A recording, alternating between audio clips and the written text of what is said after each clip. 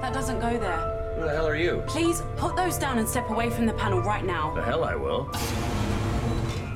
This is Decrypted, Ars Technica's podcast devoted to the TV we're obsessed with. And right now, that's The Expanse. I'm Jonathan Gitman, and this week I'm joined by Jennifer Hahn, our extremely competent video editor, who has also been responsible for editing all of these podcasts you've been listening to. Hi Jennifer, how are you doing? And I've been listening to them too. In fact, you get to listen to them before anyone else. I do. Is there lots of terrible stuff on the cutting room floor? There's a lot of repetitive stuff, but I didn't cut anything out. I don't cut anything out of the conversations. Only anything that's repetitive. So we've only had read the books once, people, as I try and sneak that into almost every week. Read the books, people. Read the books. I might have taken out some spoilery stuff, actually, now that I think of it. So trying not to spoil the TV show or trying not to spoil anybody's enjoyment. Okay, so the episode this week, episode 12, is The Monster in the Rocket. So things that happened this week. We saw Sadovir Ehrenreich finally make his pay. This enzyme could be genetically tailored for one recipient. Absorbed instantly through the skin without a trace. Cardiac arrest. An act of God. Obviously, he was going to be left holding the bag in the absence of Jules Pierre Mao, because he was the man on the inside that helped Jules almost wipe out life on Earth. He played that one really nicely. He did. Feel sorry for me. Oh. Yeah, I don't know about you. I was, when you saw him write the letter to his son and then look at that little vial, it was like, well, okay, so we all know where this is going. Yeah. And nope, not at all. I did not see that coming. I really thought he was going to be that guy, that good guy. I'm kind of glad the writers went that way. They really, truly fooled me. I think that's a pretty big departure from the novels. I don't remember. People can correct me if I'm wrong, but I don't remember that happening in the book. That's interesting. That's a big deal. Yeah, because he's killed his opposite number from the Martian delegation. Where would they go from here? I mean, Avasarala is sort of stuck on that ship now. And you'll remain in the middle, benefiting from both, somehow loyal to both. It's that simple. A lovely thought. I think the fallout from his involvement in the proto-molecule is still going to doom him. But I think taking out the Martian, so maybe the Martian plan for the proto-molecule is dead in the water?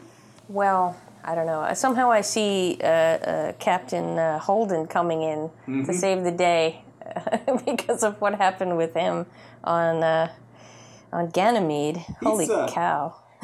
He's gone full Ahab. Full Ahab. I'm gonna back us up and ease us out. No, you're not. Keep going.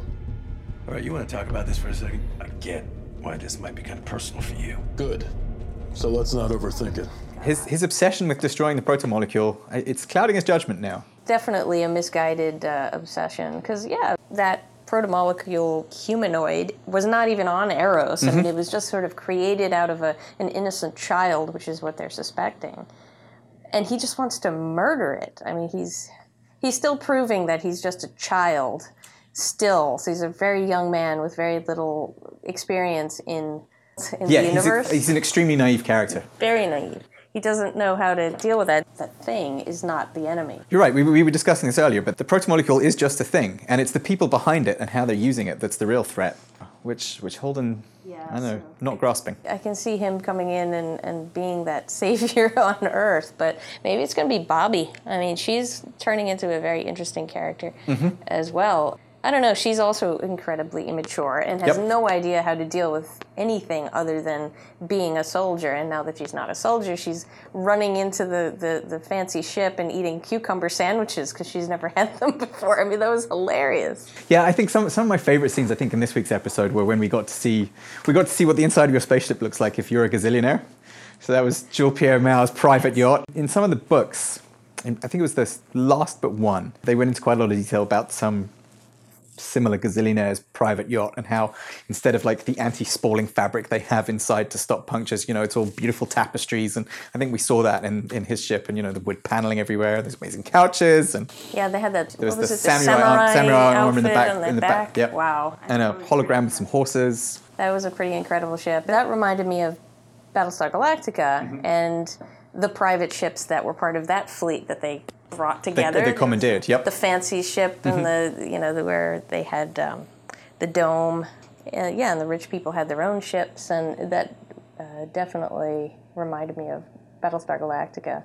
On the other end of the scale, we got to see what happens if your ship is kind of junkyard. like the Weeping Somnambulist, which Naomi managed to get running, but then they have this terrible problem of, there's over 100 people who need to get off Ganymede, and they've only got air for 52. I'll make her talk. 52 people! Help me save that many!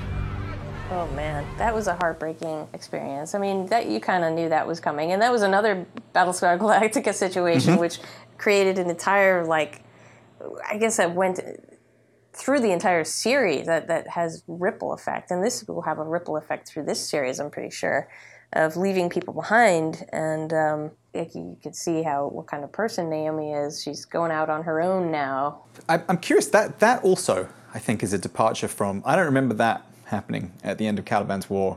And I think she's going to rejoin, I imagine she's going to rejoin the Roci. I think they have to get the gang back together. But she does go off on her own, as in not following orders anymore Yes. of her captain, which is unusual for her. Amos still is under her control. And there's going to be, so if we do follow the books, there's a story, her character arc is going to take her away from the Roci at some point, and we're going to find out a lot more about her backstory in the OPA, which I won't say anything more now, because obviously spoilers, but... Well, we already know she had a child who died, and she didn't... Well, she said it. she has a child that was taken away from her. Okay. Which is not the same. She didn't go back to get the child or fight for her child, and that's been her... I don't know if it's going to be season 3 or if we have to wait till season 5, but that's definitely going to be a major plot Hope it's point. next season, because they brought it up in this season, so you would hope that something would come of that, because if you go too far into the future, you're going to forget about it, and it's not going to be very useful. So yeah, hopefully we'll find out a little bit more about that. And I think the actress Dominique Tipper, we interviewed her a few episodes ago, and she mentioned her character is going to really have some challenges going on her own, and possibly beyond this season. Yeah, that scene, not even her part of the scene, but her part with that big ape, that guy who showed what kind of people the Belters were. Every single one of you knew. You were certain on the day you were born. Our life is hard. So let's be tough and do what needs to be done. Exactly. That was incredible. There was so much pathos in those scenes, and the fact that people realized that not everyone was going to get off, and Belters are tough, and we're better than everyone else, so you can show the universe how Belters live, kind of thing. Yeah, and that they listened to him and they stepped back, and that was a pretty powerful scene, that he could stop them panicking by thinking of their pride, and then he, of course, gives up his seat after doing all this work to get the seat. Yep. He gives it up, and that's very, very cool. It makes you want to know more about the Belters, and I'm sure we'll hear more about the Belters in the future. That made me cry, that scene. Yeah, I teared up a little bit watching it. I teared up. I'm a weepy girl. I get all weepy at the end of these things. I don't think that's just a female trait. TV makes me cry too. Yeah, it was an emotional thing. It was very well done. The scene was very well structured. Build up to that. It was very well built up. But yeah, I don't know how our Ahab is going to proceed at this point. I mean, is he going to just keep ignoring poor Prax and keep going to try to kill?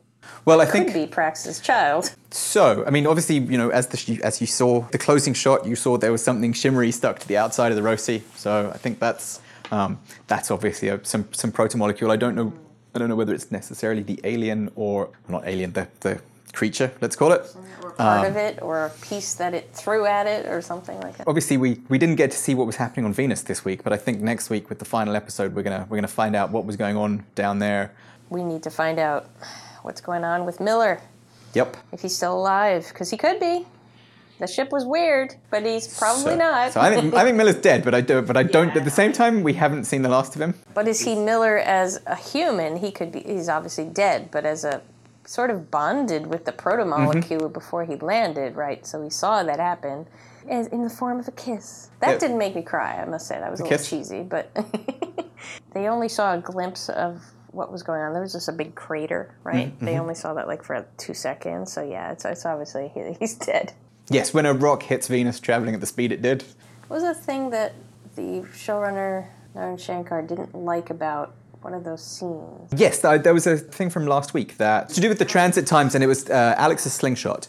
Slingshot. He did not like the fact that they chose an actual rock, an actual wherever it was in proximity to Ganymede. Oh, yes. But it was way too far Yep. for him to actually Right. do that move. Yep. Right? Yeah, they would have preferred, I think part of that was he would have preferred it to have been much closer so they could, just have had a more reasonable... So this whole thing should not have been able to happen. Nope.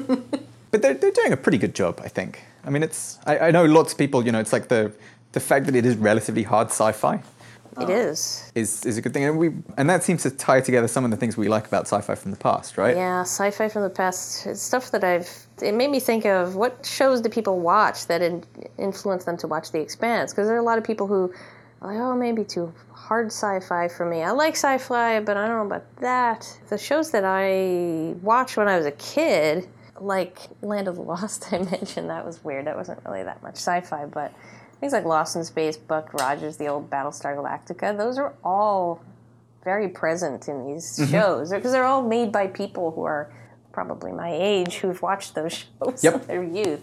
So it's all about those characters, the bringing together of all those different storylines. It's just such a wonderful thing. I mean, I love that they've departed from Buck Rogers, old Battlestar, and Lost in Space from just the one core group, and we branched out into this like wonderful world of cast, like these huge casts, like the Avasarala and the Earth and the Mars people and the Belters and the Roci crew. But they haven't gone too far out of Right, they haven't control. fallen into the Game of Thrones trap where you have so many subplots that you have to keep going back to, that you get like one scene for one group and one scene for another group, and it becomes difficult to keep track. I think the showrunners, the people behind The Expanse have done a good job of keeping it more cohesive. Are the books similar, like cohesive, or they go off a little bit? They do jump around a bit, and I think part of that actually is the way, I think that's the way that Dan and Ty write it, is they'll write different characters. So it's always told from the point of view of a character, and they'll choose different characters to tell the stories from, and like they'll try, so one of them will write one set of stories, and I presume they agree on the plot beforehand, otherwise you maybe end up writing yourself into corners, but... Yeah, I mentioned probably the worst case of that I've ever seen is the show Heroes, which started out fantastic. And then became a hot mess. And then became probably one of the worst superhero shows ever, and I feel bad saying that because I really did like it, and it was so wonderfully woven together, and then it just kept adding characters and adding them and not resolving their storylines. And that's the thing that viewers need so badly is, we don't need it to be resolved immediately, but we need resolution. You have to know where the story's going before you start telling it, I think. Some little part of it, you do have to know. So I think because the books are written and it's a guide for where, The Expanse has that, it's something that Babylon 5, I think, did really well. In addition to, so one thing I like about Babylon 5 was, they had quite realistic space combat that was unlike, TIE fighters flying around in space. It took orbital mechanics and gravity into account, which I think something The Expanse does. But also it has, there's a story arc and they know where they're going. Oh, yeah. And that's a show that you loved, right? Oh, it was one of my favorite shows. Probably my favorite show ever. I've seen it probably about 7 times. All the way through? All the way through. That is commitment. I watched it once a year for about 7 years. And I watched it, of course, the first time, like when it was on. But then I bought one. They finally came out with the DVDs. I amassed the DVDs eventually, and then I started watching them over and over. Straczynski, who wrote it, he knew the whole arc in his head. He knew exactly where he wanted it to go. It got a little strange, like sort of around the 4th season because they didn't think they were going to be renewed. Yep. So they brought it to this strange conclusion. There were confusion with actors and things. So the final season was a little bit odd, but he always knew exactly where it was going to go. And that's a wonderful gift to have for a show when you have where it starts 1 million years in the past and he ends it 1 million years in the future. I mean, that was just the coolest thing ever. And it was so well formed. And he took all of his characters, the characters that proved for me that all of his characters had wonderful character arcs individually, where 2 of the characters in it, the Jakar and Londo, which are 2 characters that are not the main characters, but they're some of the best. But they're some of the best characters. They're some of the best characters in the show, and they go throughout the entire show, and they have the most interesting arc of any characters in the show, not the main guy or the main people. The wonderful arc of minor characters that he did through that is wonderful, and that's what doing through this. I mean, we only just met Prax recently, and we already know so much about him. And I mean, you don't want to know everything about your characters immediately. You want to reveal that slowly, like we're doing with Naomi and Amos. We found out a bit more about Koitar. And your morals tested low enough to be a spy. It's good training for politics. No wonder you ended up in her world. Actually, I got our son killed. So, Oh, yeah. who's Avasarala's spy. Yes, that was an interesting scene. I've loved the way that he's the only person really who will talk back to her. You know, he gives her as much shit as she gives him. And today we found out, I guess, some of the backstory, and, you know, apparently he was working in military intelligence, and he says he was responsible for her son getting killed. Which is really interesting, whether she knows that or not. I think she does. I mean, she trusts him implicitly. I'm pretty sure she does know. But yeah, that made me wonder, does she know or not? Like, does he? Why would he share this anyway? He's professional military intelligence, so I assume she does know this. But yeah, that's an interesting storyline. So why would she trust him so much if he was the person that got her son killed? I'd love to know a little more about that story. You're with us because you betrayed your oath. Is that a habit for you? Now I'll be polite, but I'm short on time. I have never crossed anyone first. But burn me in mine and I'll go through you like a door. It seems like he and Bobby are going to make a team going forward, backing up Avasarala. Just tell me it's not a love story, because that would piss me Well, so off. he wasn't, I don't know, because he wasn't really in the books. So in the books, her son dies in a skiing accident. So certainly not as much of a character as he is in the show. So yeah, that's all off the page for me. So I'm learning as much as everyone else. Well, that's interesting. That's very well done then. He sort of fit right in there. So you mentioned the fact that, you know, when a show has time to tell a whole story.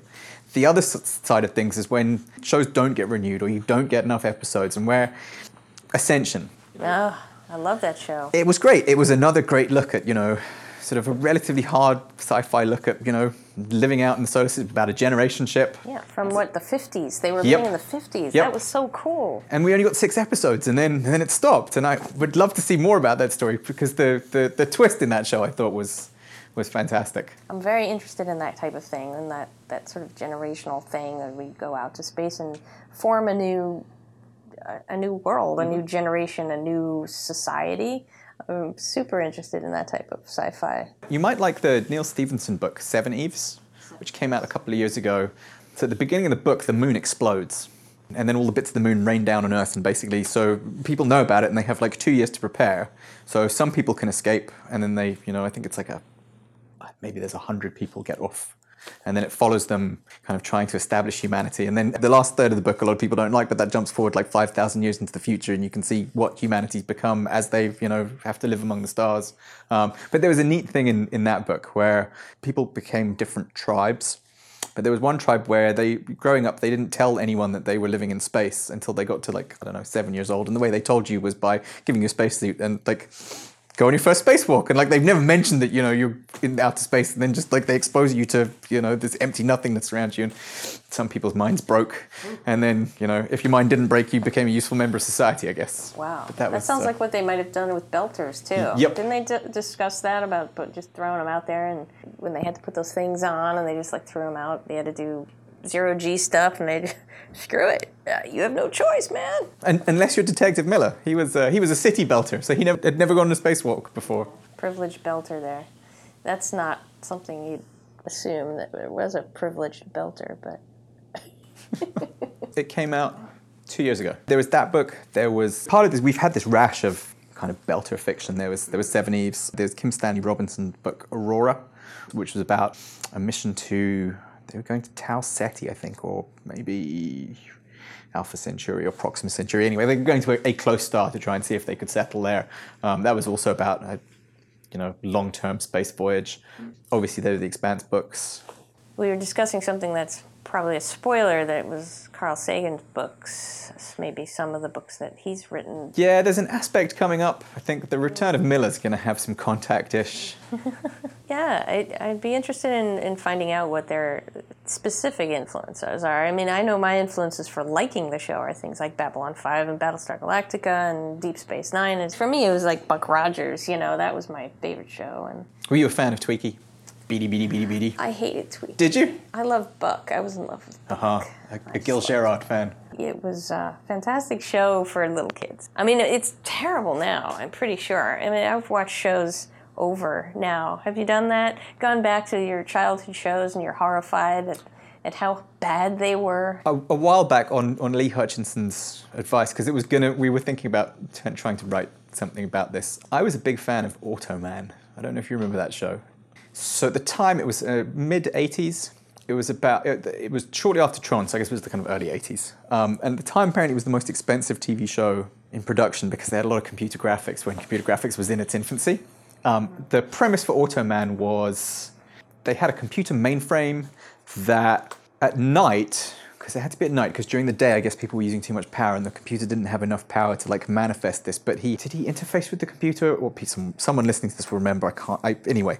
He could turn into this kind of pixelated character, and he had this car that would appear out of nowhere, which was a Lamborghini Countach that I thought was very cool. And the story, I guess, behind that was that the producer had bought this Lamborghini, and then obviously by using it in the show, presumably that became like a business expense, and he could write it off. But anyway, so I absolutely adored the show as a little kid. I thought that was best. He was capitalizing on Tron a little bit. Oh, that's right. Tron was about 82? Tron was like 82, and this is probably 83. Oh, so this is mid-'80s. Yeah. Okay. And it was around the same time as shows like Street Hawk and Knight Rider, and there were Automan episodes on YouTube, so I decided, hey, I loved this show as a kid. I'm going to sit down and I think I made it through like 2 episodes, and then it was just like, this is garbage. I can't keep watching this. Oh, that's terrible. In fact, I have some notes here from my. Let's see.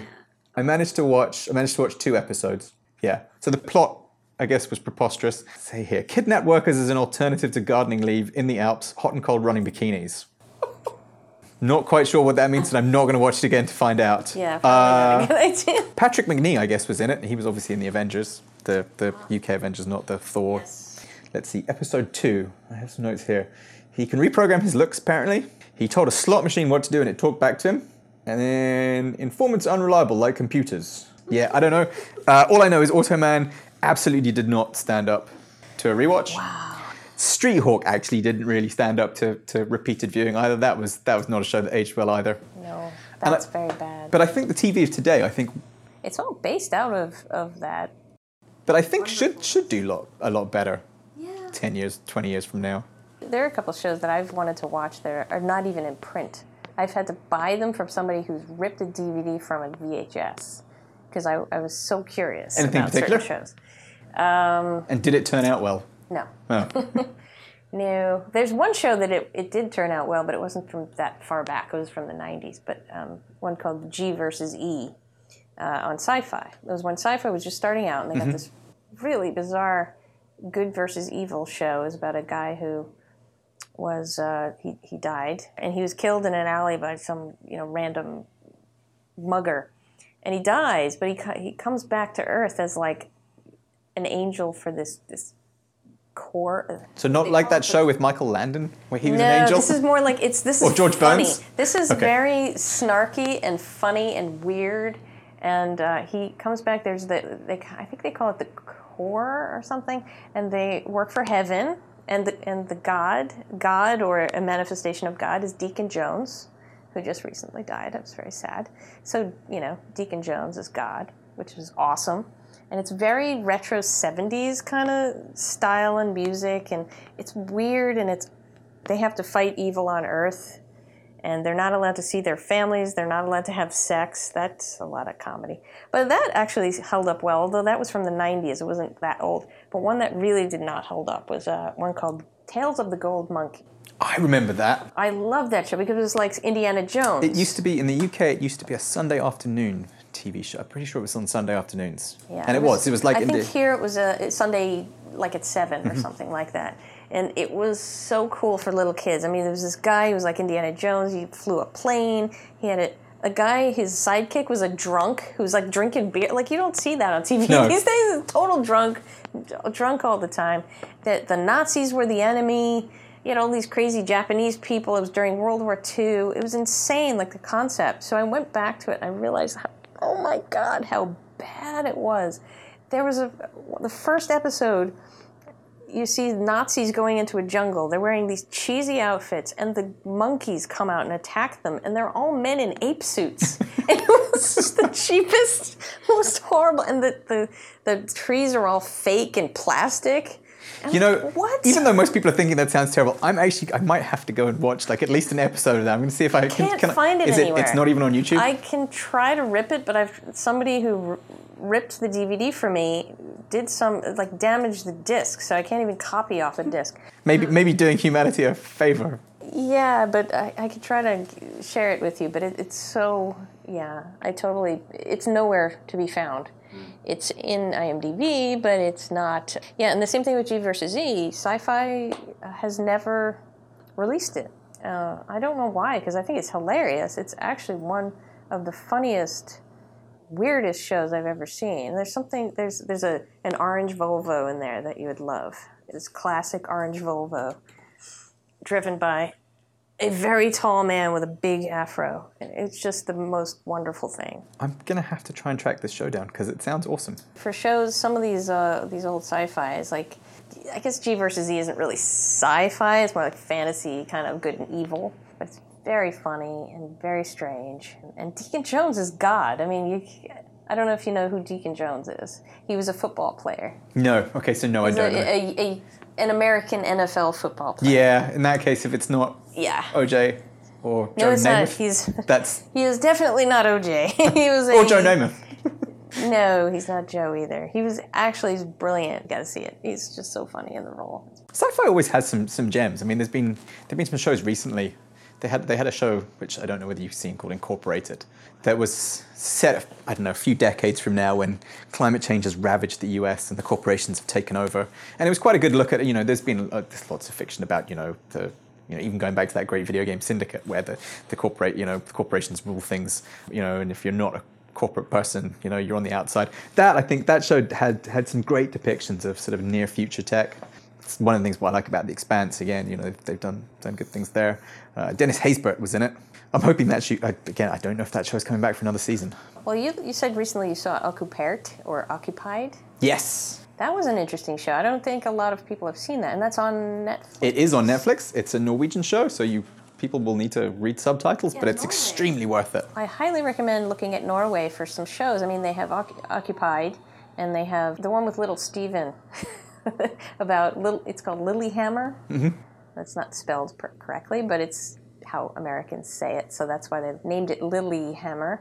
And a very funny show about a mobster from New Jersey who hides out in Norway. Huh. And it's hilarious. Those are 3 seasons, and I think it's over now, but it's a very funny show.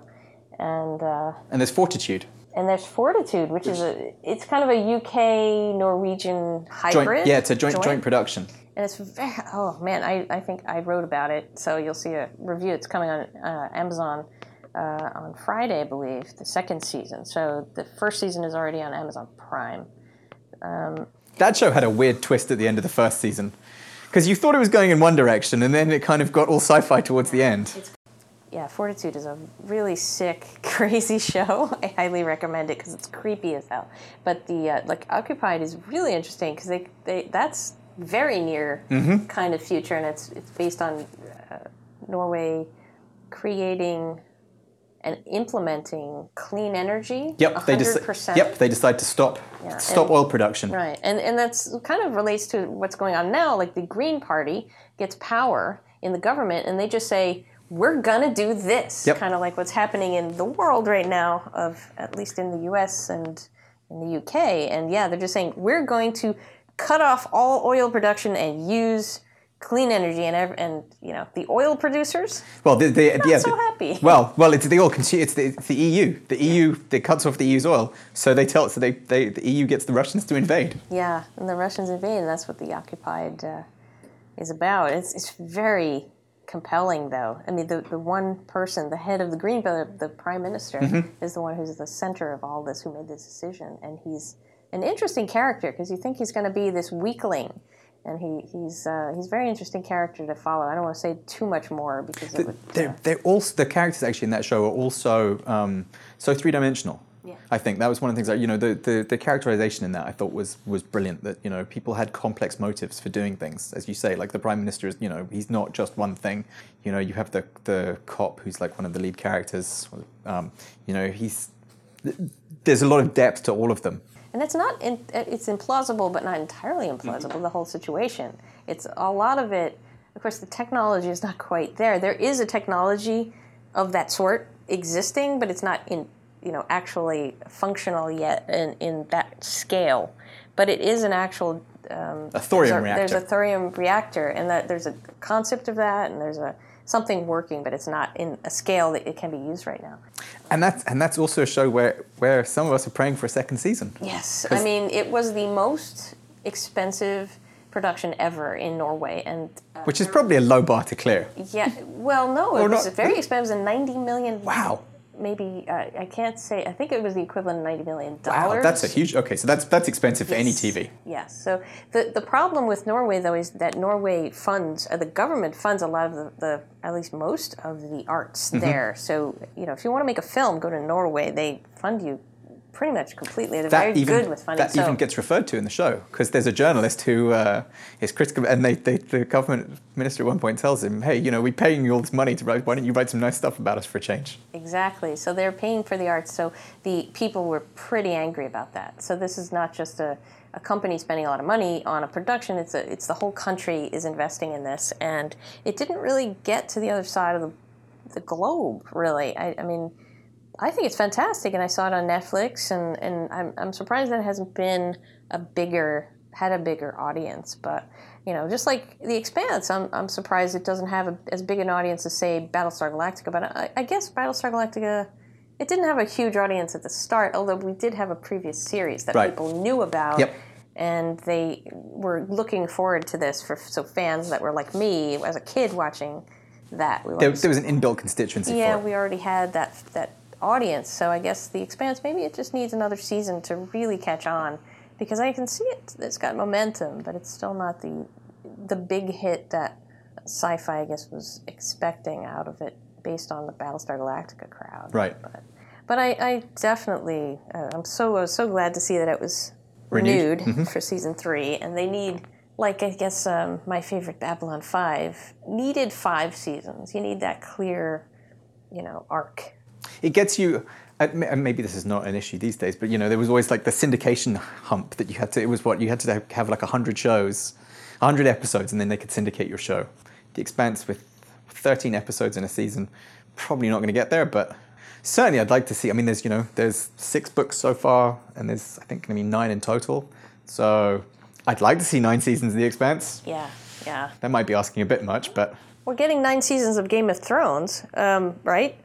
Isn't it 9 or 8? I think it's 8, right? Because they're going to... But there's going to be abbreviated 6 episodes or something like that. I'm looking forward to it. So, join us next week for the last one of these as we wrap up season 2 of The Expanse. And if you want to get ahead and actually work out what's going to go on in the next season, you can always just read the books. You've been listening to Decrypted, Ars Technica's podcast about all the television that we're obsessing about. So, be here next week and we'll talk some more.